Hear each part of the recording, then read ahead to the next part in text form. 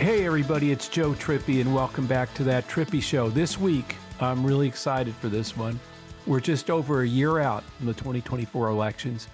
And if you're a regular listener, you probably understand the stakes better than most. One of the most common questions we get is just how far down the rabbit hole is this all going to go? And I often reply with a quote from our friend Stuart Stevens that we all lack the imagination to understand just how bad this is, even those of us who understand how bad it is. Just how far Trump and MAGA will go, that is changing, but not fast enough. We're very pleased to have Stu back with us today. As you know, he and I have gone head to head for decades, and we've always respected each other though along the way. We work together every day now, which is like an amazing thing to have happened. We do it at the Lincoln Project in Resolute Square. And now Stuart's written a new book out called The Conspiracy to End America. And I got to tell you, he gets into the subtitle says it all. 5 ways my old party is driving our democracy to autocracy. It's a must read. We're going to get into the book and his take on the race right now. Stuart, welcome. Great to be here, Joe. Thanks for asking me to the party. Alex, where do you want to get started? Well, I mean, you led with it. I mean, we could probably do a whole show just talking about the 5 ways. So definitely want to start there. So Stuart, before we get right into that, and I want you to kind of go through each of them, and then I know Joe has some thoughts too, but talk about, so It Was All a Lie was a bestseller. And from then to now, what has changed and why now? Yeah, that's a great question. The reason, just to sort of set this up, in 2016, there were a lot of people who were wrong about Trump, but it really is hard to find anybody who was more wrong than me. I didn't think he was going to win the primary or the general. And when that happened, I had a lot of friends in the party that said, well, Trump has hijacked the party. And I wanted to believe that, but the problem I had is, like the hijacker is never popular on the plane, right? Nobody ever says, well, I'm glad we're not going to grandma's house. We're going to get to go to Cuba. And Trump was really popular on the plane. He's popular in the party. So I don't think you can say that he took the party any place the party didn't want to be or go. So I asked myself, how did I miss this? Why didn't I see this? And in that old kind of high school English teacher way that if you can't write it, you don't understand it, I started writing, and that ended up being It Was All a Lie. And there was a moment in October, well, almost exactly this time in 20, when I'd been up for a couple of nights working on spots for the Lincoln Project and looking at data from these key states, Michigan, Pennsylvania, Arizona, Wisconsin, places that, like Joe and I had worked a lot before in the past. And it became clear that Trump was going to lose. And I had this little moment like, okay, great, I can quit doing this. It's over. And had you asked me then, if Trump loses by 7.5 million votes, north of 300 electoral college votes, will the Republican Party accept it? I would have laughed. I would have said, well, we're going to walk out of the Super Bowl and debate the score? I mean, you may not like it. You may say the ref cheated, but the score is the score. And of course, that didn't happen. And then we saw everything that happened with the coup attempt. And I think what really struck me is that there is no line that the party is going to cross that is going to make anyone inside the party, except a few people who we know well now, like Mitt Romney or Liz Cheney, Kissinger. As a party as a whole, there's no line, there's no principle that Trump is going to cross, that the party is going to cross, that somehow it will revert to what it was, that some new a normalcy will return. And that led me to write this book, because it really struck me. There are these, when you read about democracies falling into autocracies, and it's not an obscure subject, and there's great work done by brilliant people. Ruth Ben-Ghiat, Jern Mercer, just Timothy Snyder, so many, that there were these 5 elements that were always present when a democracy falls into an autocracy, and they're all present now. And we talk about them individually, but we don't look at the sort of power of them collectively. And that's what led me to write this book. Yeah. So, I mean, first of all, for our listeners, Stuart and I were fellows together at the University of Chicago IOP, where he'll claim he only listened to me, and I'll claim I only listened to him. But we both learned a lot from each other. But one of the things that I saw was this raw kind of ability, his insight to kind of look beyond party, to look at what was, what was really happening at the time when we were fellows there. And this was in the year, I think, where Trump was running. But the more I read this book, the more I think. Well, first of all, It Was All a Lie was just an amazing, and to me, narrative of, yeah, again, that sort of raw, authentic look at what really happened and was happening, and able to, where Stewart looked at his own role and mapped it all out in a way that I think is very compelling. But this book really, I think, puts the finger on how the party has put it all together, the five elements that you need to have or that work together when democracies slide into autocracy. I mean, Stuart, you talk about you need propagandists, you need a major party support, you need financiers and legal theories that help legitimize it, and then you need shock troops. And so, I think it'd be great if you could go through each one of those and just give us a quick take on, on what the part, let's go with propagandists first. I think that's the first chapter in the book. Can you explain what you mean by these five things as we go through each of them and where the party's at? What's fascinating about the propagandists is there is this huge world over there. And as we saw in the Dominion lawsuit, Fox News has almost become the mainstream right. And Fox was worried about losing audience because they weren't chasing the big lie with enough fervor, and they were losing audience to Newsmax. But what it allows is it allows people to live in a universe which reinforces their own beliefs. And I think there's a larger trend in society that's, written about, talked about at great length. We all tend to, for many reasons, consume information now to confirm our opinions, not inform our opinions. And that's really at work here. So what's unique about this moment is, how do you end up with a party where 70% or so of the party actually believes that Joe Biden is an illegal president? I mean, that's just sort of a fundamental truth that a democracy. Do you think the president's legally elected or not? If you can't say yes to that, you say, I hate the guy, but yeah, he won. Because the essence of any democracy is somebody has to be willing to lose. And sort of part of that is you have to be able to admit that the other side might be right. I mean, that's the essence of democracy. So there is this universe you can live in which everything that you know that is false is actually true. And it allows you to not have to confront reality. And when you can live in that, it's a very comfortable place to be. And it increasingly divides the country. If 70% of one of the major parties believes we live in an occupied country, which is what we do if we don't have a legal president. And that's a unique role that the propagandists play now. Support for That Trippy Show comes from Odoo. What is Odoo? Well, Odoo is the only software your business will ever need. Featuring a suite of integrated business applications, Odoo connects your business operations together so you get more done in less time.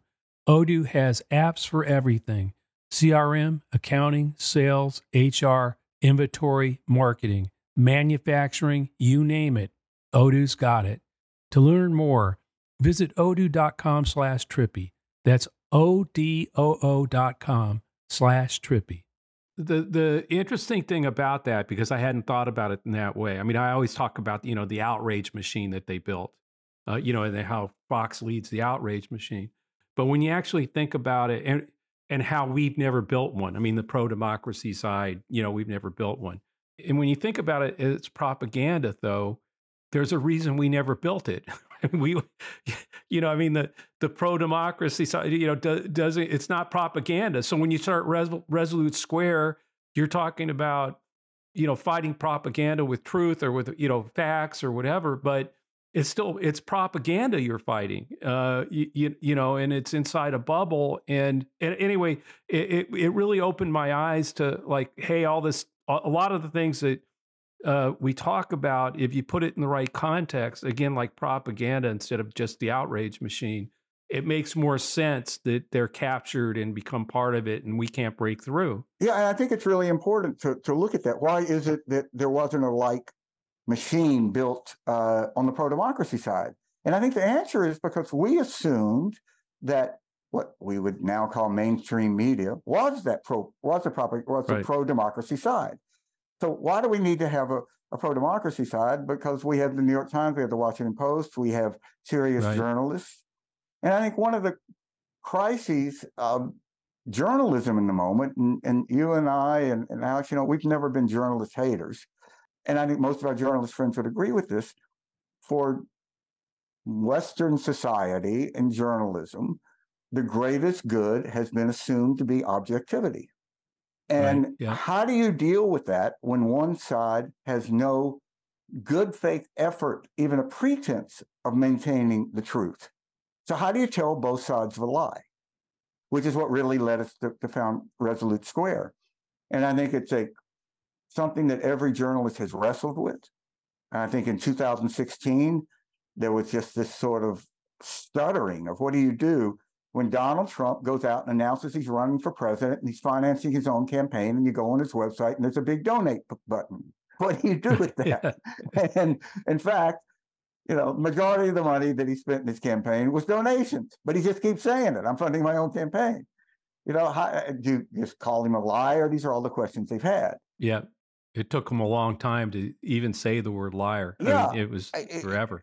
Some say that, he's actually requesting donations. Well, no, he is requesting donations. You can go make one right now. You can prove, you can test this. And I think that's, if you certainly look at Hungary and how Hungary fell into an autocracy under Viktor Orban, it was an inability of the press, which represented the majority of the country, to be able to defend its position. And, we know that autocrats always use the benefits of a democracy to kill that democracy. So they use freedom of press to kill freedom of press. And it becomes this sort of self-reinforcing cycle. And I think we're still struggling every day with how to deal with this. And I think part of this is a failure of language. How do we talk about all of this and not sound crazy or alarmist? You say, if Donald Trump wins the next election, it will be the end of democracy as we know it in America. I believe that. But had I said that about anybody getting elected president 6 years ago, I would have thought that I should be committed. Like I was crazy. But now I think it's true. But doesn't that get to your second requirement? I mean, it doesn't get to, if you have a major party supporting this stuff. Yes. I mean, that amplifies it, pushes it out there, plays into the propaganda and feeds it. That's one of the necessities. I mean, that's what makes it so strong, right? I mean, it's self-reinforcing. So let's get into that for a second, because it's one of the other things key point. We've had hate movements in America forever. Father Coughlin in the 30s, the KKK, certainly a hate movement. But we have not had that movement absorbed officially by a major political party. And right now, when we woke up this morning, the official platform of the Republican Party is adopted in 2020 with basically whatever Donald Trump thought. So, history says that once a major party adopts that hate, it's very difficult to unwind. And, when I've had this argument with my old Republican friends, they'll say, so Stuart, are you trying to tell me that everybody who voted for Donald Trump is a racist? That they used to say 60-some million racists, now they say 70 million, whatever. Well, first of all, there probably are 70 million racists in America, so let's don't kid ourselves. But I don't think that you have to be a racist to vote for Donald Trump. It just means that you have to be willing to accept that something is more important to you in a president than having a racist as president. because Donald Trump is a racist. And the party has adopted that. And that legitimizes it. And that's why I lay the fault of this not at Donald Trump. Donald Trump is Donald Trump. He's this weird guy from Queens who only has power because the Republican Party never stood up to him. And, in December of 2015, when Donald Trump went out and called for a Muslim ban, if Reince Priebus, chairman of the party then, the party in the whole, said, look, we can disagree about issues, but if there's anything the Republican Party stands for, it's the Constitution. And a Muslim ban is a religious test. How do you know somebody's a Muslim? If you ask them, if somebody says, no, I'm actually a Quaker, I'm not a Muslim, what are you going to do? Ask them like trivia questions about William Penn? I don't know. How do you find out? It's a test. So that didn't happen. And I know why it didn't happen. In part, they were worried about Trump running as a independent, as he was continuing to threaten to do. Also, they thought Trump was going to lose. That was everything what the 16 primary was about. Yeah. All you had to do was get one-on-one with Trump, and you were going to win if you were a candidate. Because, look, let's don't be ridiculous. The Republican Party is never going to nominate a guy that talks in public about having sex with his daughter. That's just not going to happen. But it did happen. And then that person got elected president. So I lay the fault at the party because had the party stood up and said no, and at every time the parties had a chance to stand against Donald Trump, they've gone the other direction. If after the 20 election, everybody knew within 24 hours Trump had definitely lost, but say wait until 4 days, whatever it was, till the networks definitely called it. All the Republican establishment, elected officials needed to do was have their comm shop put out a statement congratulating the president-elect of the United States. Now, in the history of defending democracy, that's a pretty low bar. Yeah. They didn't have to go and charge a machine gun nest or, it's not like my dad who spent 3 years fighting in the South Pacific, 28 island landings, and then came home and never talked about it like, hundreds of thousands of others.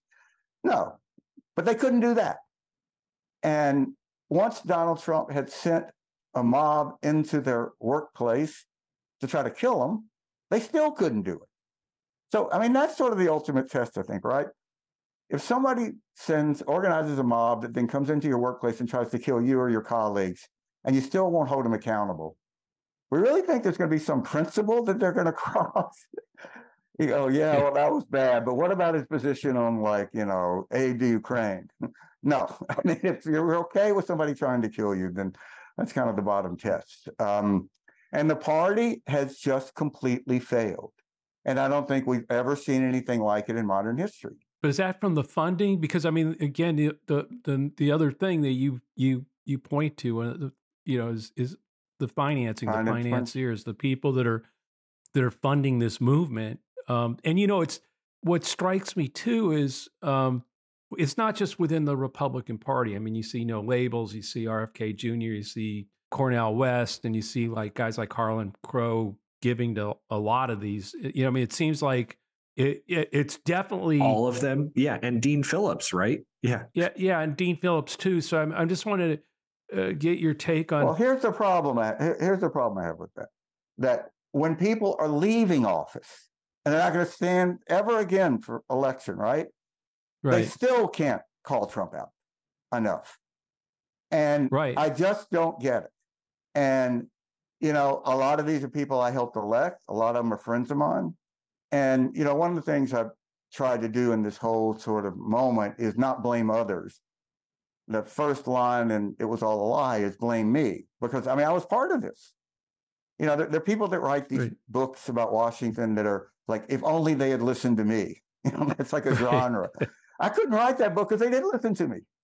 So, if one of the things that drew me, the values that drew me to the Republican Party was personal responsibility, that turned out to be just a marketing slogan, but I believed it. So, I've been careful not to name this former client or name this person. But what do you do when you have no more political ambition, you're financially secure, and you still can't call Donald Trump out?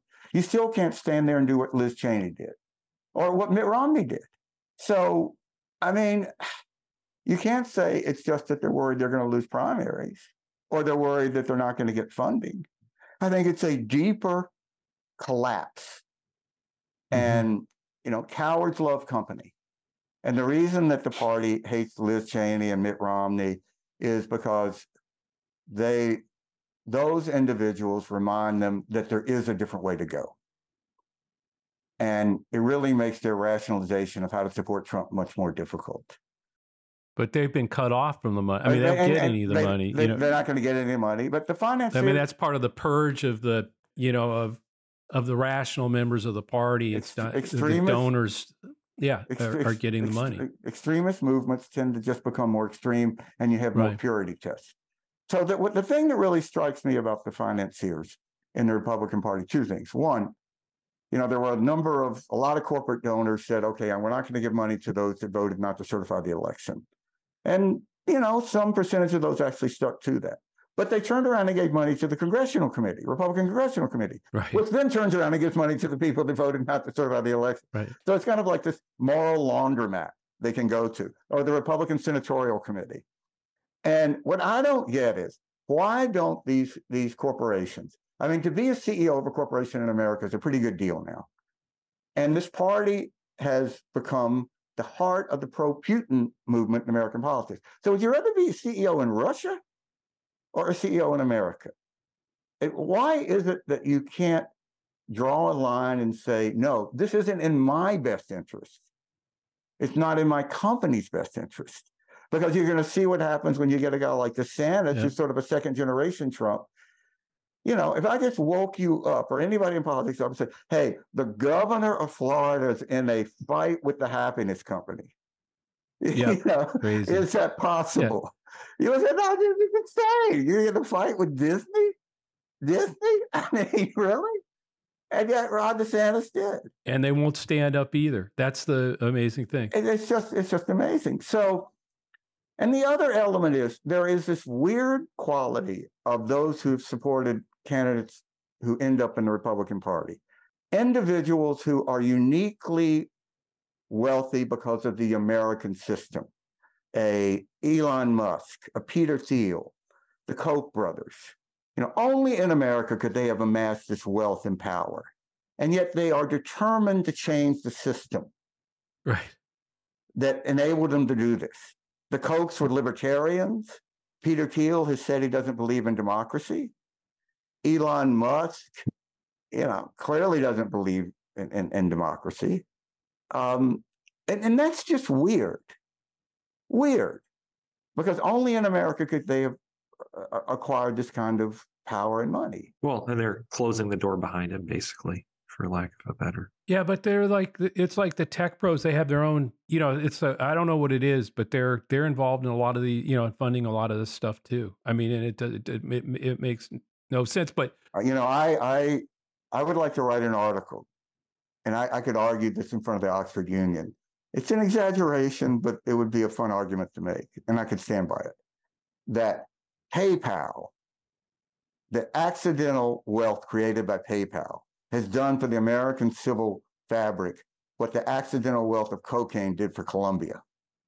Because the people who because they're all who made it there are all over the place doing these people. And if you haven't read this brilliant biography of Peter Thiel called The Contrarian, it lays out the history of PayPal and how Peter Thiel, who was at Stanford, took basically the staff of the Stanford Review, which was this hard right publication, student publication like the Dartmouth Review.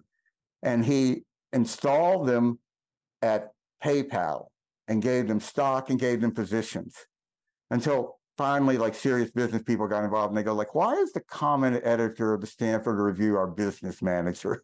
But meanwhile, these people had made millions and millions and millions of dollars. And now they've been loosed on the society. And it's true. It's a very strange world that they live in. What really strikes me is, so say you're John Kerry. You lose a close race in 2004. If John Kerry had gone out and said, I'm going to refuse to concede, I think Ohio was stolen, some donor controlled the voting machines, the Democratic Party would not have stood with him. No. The donors of the Democratic Party would have been calling him frantically saying, have you lost your goddamn mind, John? Shut up, concede. Yeah. And all the newspapers that endorsed him would be saying, yeah, we retract our endorsements. You know, thank God John Kerry didn't get elected president, which you didn't, by the way, John, you lost. So that didn't happen on the Republican Party. No, and that's like when you get these people doing both parties, they both are equally bad. You know, the both sides and stuff. It's like no, there's no way. It would we not. Didn't nominate a guy like Donald Trump. We didn't cave to him. We wouldn't have, right? You know, it's just not the same. Peter Thiel basically invented J.D. Vance candidacy, right? Yeah, and funded the hell out of it. And funded it. J.D. Vance worked for him, yeah. And so J.D. Vance goes out and says, in essence, that women should stay in abusive marriages and shouldn't get divorced because marriage is more important than just, you know, a woman being abused. Had he said that in the Democratic Party, the Democratic Party would have demanded that he retract it. They wouldn't have continued to fund it. But J.D. Vance could continue to say this because Peter Thiel was fine with that. And he's going to keep giving them money. Money. Yeah. Exactly. And when it gives these financiers unique, there are wealthy donors in the Democratic Party, right? And so much is said about George Soros or whatever. But they don't have the power that the wealthy figures do in the Republican Party because the Democratic Party still has guidelines, still has guardrails. There are certain things you can't say or do. And, you know, I make a case in this book. We hear a lot about all the oligarchs around Putin. But we have oligarchs. For some reason, we just don't call them that. Not yet, anyway. And I make the case that I think it's true that oligarchs in America are more powerful than they are in Russia. I mean, when Putin decided to invade Ukraine, right, launched the greatest ground war in Europe since World War II, he didn't ask these oligarchs permission. They would have said, hey, this is going to be bad for business. Don't do this. He knew that if they objected in public, he'd just kill them. And the ones that did, he did kill. So yep. When you're in the Republican Party, you really have to court these oligarchs. They have much more power, and as a result, they have much more power in kind of the national political conversation in America. Yeah. So you have the propagandists, you have the party support, and then you've got the financiers talking about, and then you get to the last two, and these two are kind of becoming, well, should be obvious to everybody. The last two of the five are legal theories that legitimize what they're doing. And it strikes me on that one that when you see Mike Johnson become Speaker of the House, who was literally one of the architects. Unanimously Speaker of the unanimously, House. But the legal kind of made the legal argument, fig leaf argument, that all of them were able to hang on to when they voted to not certify the election. So, that one's sort of even more obvious now, even though Trump's lawyers are all admitting, pleading guilty and saying it was a lie. The party has lifted up unanimously a speaker who led the legal theory. I know, about that. Literally in America, they're sending people to jail who said this, and the Republican Party still is saying we're going to elect a speaker who said it.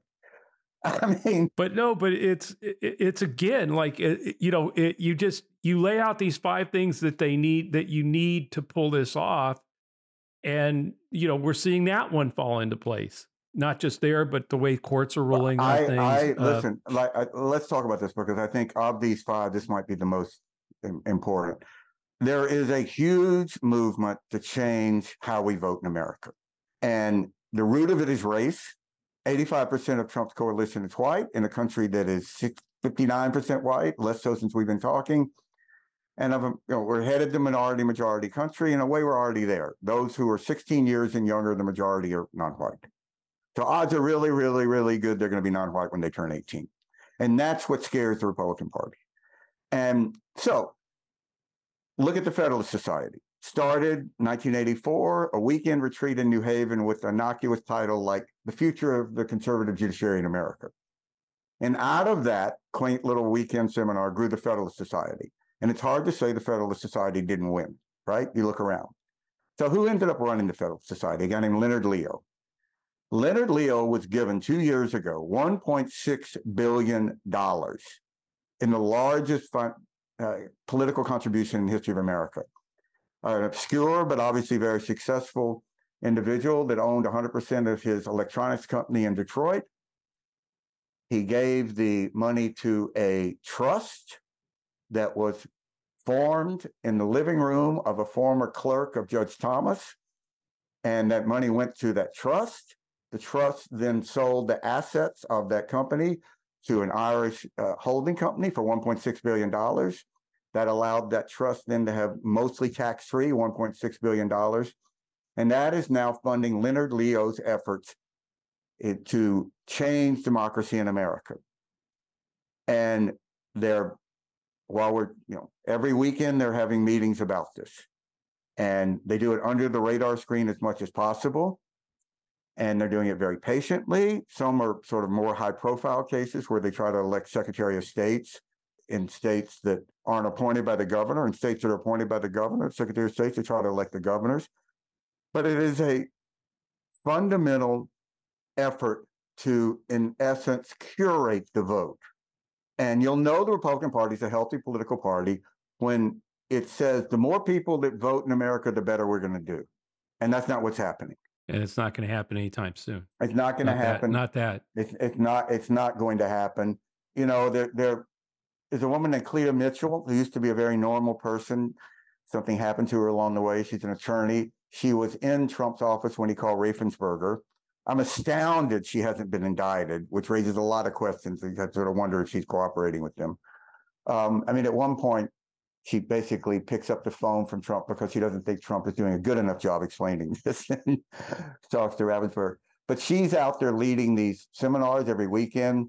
They obviously don't invite the press, but because everything leaks in America now, there are recordings of this that have leaked. And one of her standard opening lines is, if an organization has democracy in its name, they're not our friends. And they're just laying it out there. Well, even the speaker says we're not a democracy. Yeah, I mean, he's out there saying we're not a democracy, and that we're a republic, and the way he reads that is it's minority rule. Yeah, that's this whole nutty. I get into this in the book. This whole nutty theory that hangs on a couple of obscure references in the Federalist Papers, and at the root of this is this theory, or the sort of ultimate manifestation of this, is this theory that a state legislature can overturn not just a popular vote for a president, but overturn any election. That in essence, the state legislators were supposed to, it was the intent of the founding fathers, the state legislatures would perform the similar role to electors in the original design. That we're going to vote for electors because the public can't pick a president, but they can pick smart people, men, wealthy, owners, white, who are then going to select the president. Now, there was a test case before the Supreme Court on this legal theory, legal judiciary theory, and it lost 6-3. And there was kind of, understandably, like some sort of celebration about this. But you go, wait a second. That means 3 people on the Supreme Court think that any state legislature could overturn popular votes. Right. They're a lot better off than where they were in 1984 when they started with this little weekend seminar at Yale. And they're very patient. Yeah. And they also have the fifth thing, which is, I just want to, get to the shock troops. Yep. And it's January 6th and it's MAGA, and it's that we see it every day. This may be one that's more obvious to people, but they have the propagandists, they have a major party, they have the financing, they've got the legal theories, whether it's playing off obscure sentences in the Federalist Papers or the speaker, and their attorneys who are now pleading guilty. Trump's attorneys now pleading guilty, but then they also have the fifth element. All those 5 have to be available and working, and they've got them all working right now. And one of the most disturbing aspects is more and more people come forward and talk about this. Mitt Romney does now. Others who have left Congress who voted to certify, or Republicans, they have talked about the threats they got. I mean, Mitt Romney Right. says that he talked to people on the floor of the Senate and they said, I'd like to vote this way. Liz Cheney says this, I'd like to vote this way, but I'm afraid. So if you're in a point where legislators can't vote the way they know is in concurrence with the oath of office they took because of physical intimidation for themselves or their family, you're not really living in a democracy. I mean, this is what happened in Colombia with, you know, you're a hostage. The it's narco the hostage cartels. takers. And, you know, those people who showed up on January 6th, you know, they were not who the history of right-wing militia movements in America tends to be people who are sort of on the outcast of society. You know, the David Koreshes, the weird people, the Randy Weavers, people who are not financially successful, that something has kind of gone wrong in their life and they've latched onto this. But we see over and over the people on January 6th, these were successful middle-class people. I mean, hell, some people took private jets to overthrow the government. Yeah. You know, America is so terrible. I have to take my private jet that I was able to buy into the American system so I can overthrow the government. Like, say that again.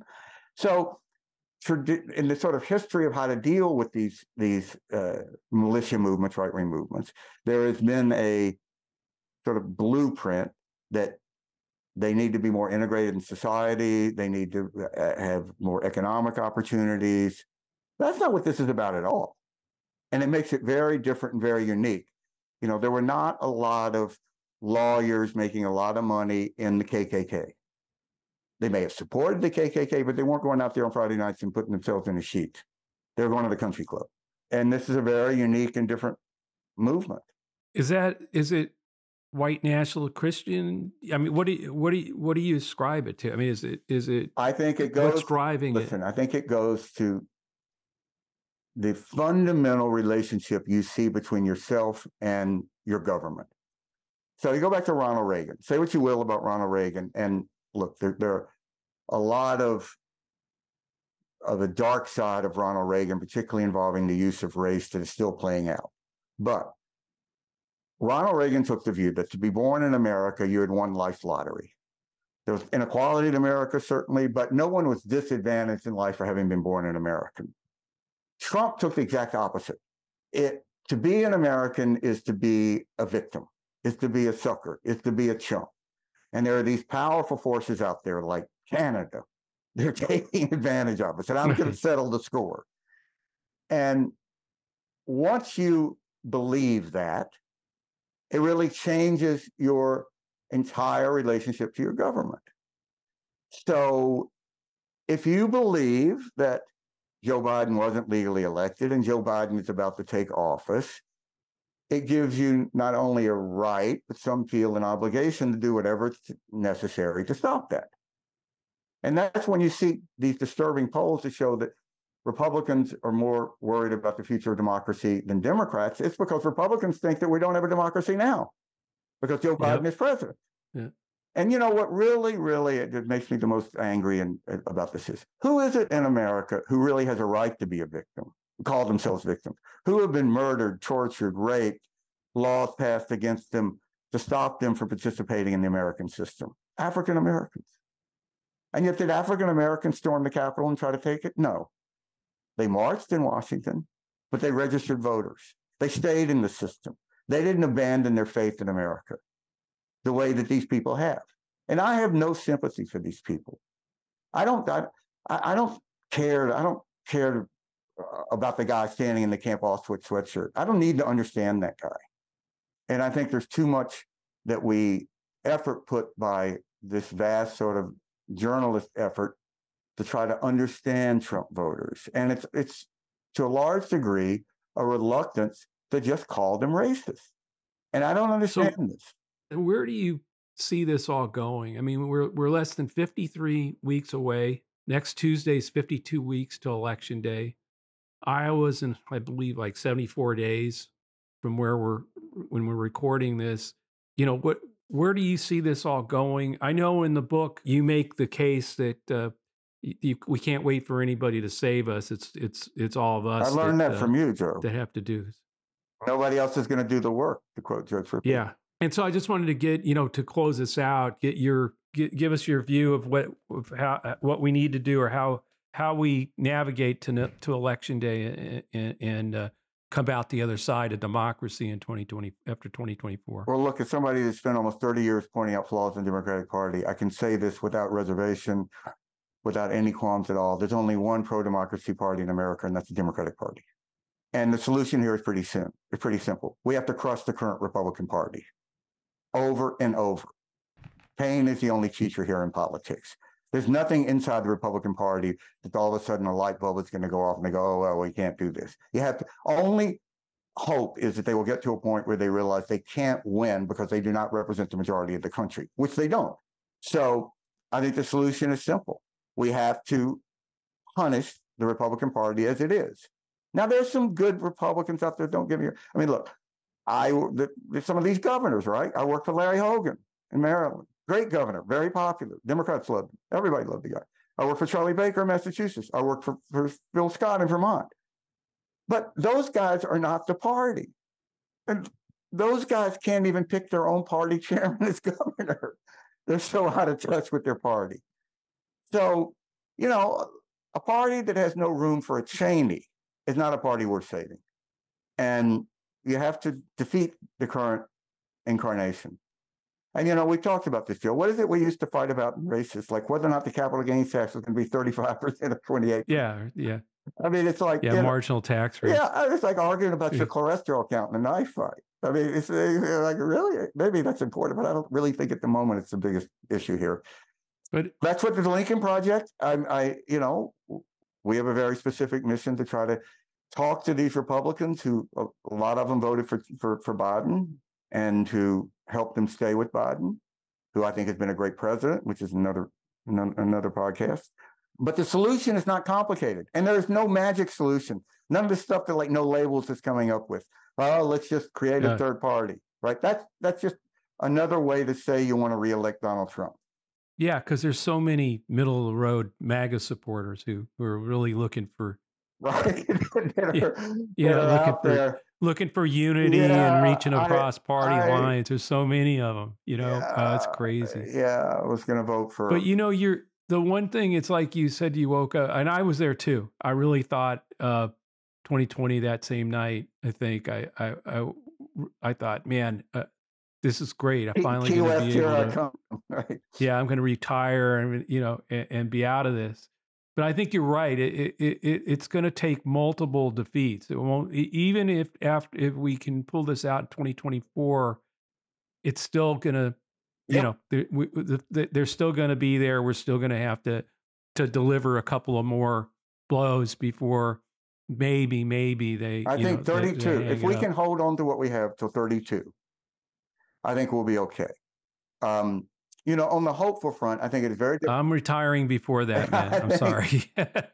You know, I'll fight as long as I can, but on the hopeful front, I do think it's very difficult to find Biden 20 voters who have switched to Trump 24. I'm sure they're out there, but they're not a lot of them. Yeah, and I agree with that. You know, you look at the numbers among younger voters, and they are overwhelmingly pro-democracy. And despite all the lessons that, you know, we took as a truism coming up in politics, the younger voters don't vote in large numbers. They are voting in large numbers. And that is our salvation. Yeah. And I think that if we can just pass the torch to those younger voters, the country will be in good shape. And immigrants. I mean, immigrants in the history of America and have saved America. And the Trump base is getting older and will be leaving the electorate as Gen Z. And this younger generation that doesn't buy into the racism or the xenophobia or, you know, or the anger. And who, I keep saying this, you know, have a much different view about gun violence. And in terms of, you know, they did mass shooting drills all the way through their elementary and middle school. You know, it was what duck and cover was for us who grew up in the Cold War. Yeah, with in the Cold War, and I just think they have they understand common sense rules on that stuff, and So I just think, look, I agree with you about how far we have to go, but I am hopeful. I think we say this, they keep doing the crazy, we keep doing the work, and there's more of us than there are of them. We just got to do the work and make sure everybody gets out there and we stay unified and we don't let no labels and these other third-party efforts divide the pro-democracy vote. There is only one party that's pro-democracy in the country right now. It's that everybody needs to unify behind. And don't expect or demand perfection from that party. Yeah. Well, and there's going to be stuff that you don't like. There's a lot of talk about how Republicans are better at messaging. I've always thought that was sort of a both true but inadequate, because it's much easier to message to a very homogeneous crowd. And Republican voters tend to be. It's like putting on a concert. Biden has to hold the whole thing together. All that diversity, all the Big Ten, and the country, and try to pull as many people over to save the democracy as we can. Right. Look, while being president. Yeah. Anyway, hey, I think that's a good place to close. Thanks, Stuart, for coming on, and thanks everyone for listening to that Trippy Show. Stuart, where can people get your book? We'll put a link to it in our show notes. Anywhere books are sold. I'm a great supporter of independent bookstores, and couldn't encourage you enough to go there. We need to keep those going. Yeah, we'll include a link in our show notes, and a reminder that this podcast will always be free with support from our advertisers. This podcast is part of Resolute Square, something that Stuart and I and Alex have worked to try to get off the ground with our friends Reed Galen and Rick Wilson. Check out and a host of other really good writers that you should check out. Check it out at resolutesquare.com/Trippy. Please subscribe to that Trippy Show. Leave a review on Apple or wherever you listen. You can always send us a question to that trippyshow@gmail.com or leave us a question and a review on iTunes. Remember, the conspiracy to end America. 5 ways my old party is driving our democracy to autocracy. Stuart Stevens. It's a book I think is a must-read for anybody who wants to get to victory in 2024 and understand what's going on. Stuart, thanks for being with us.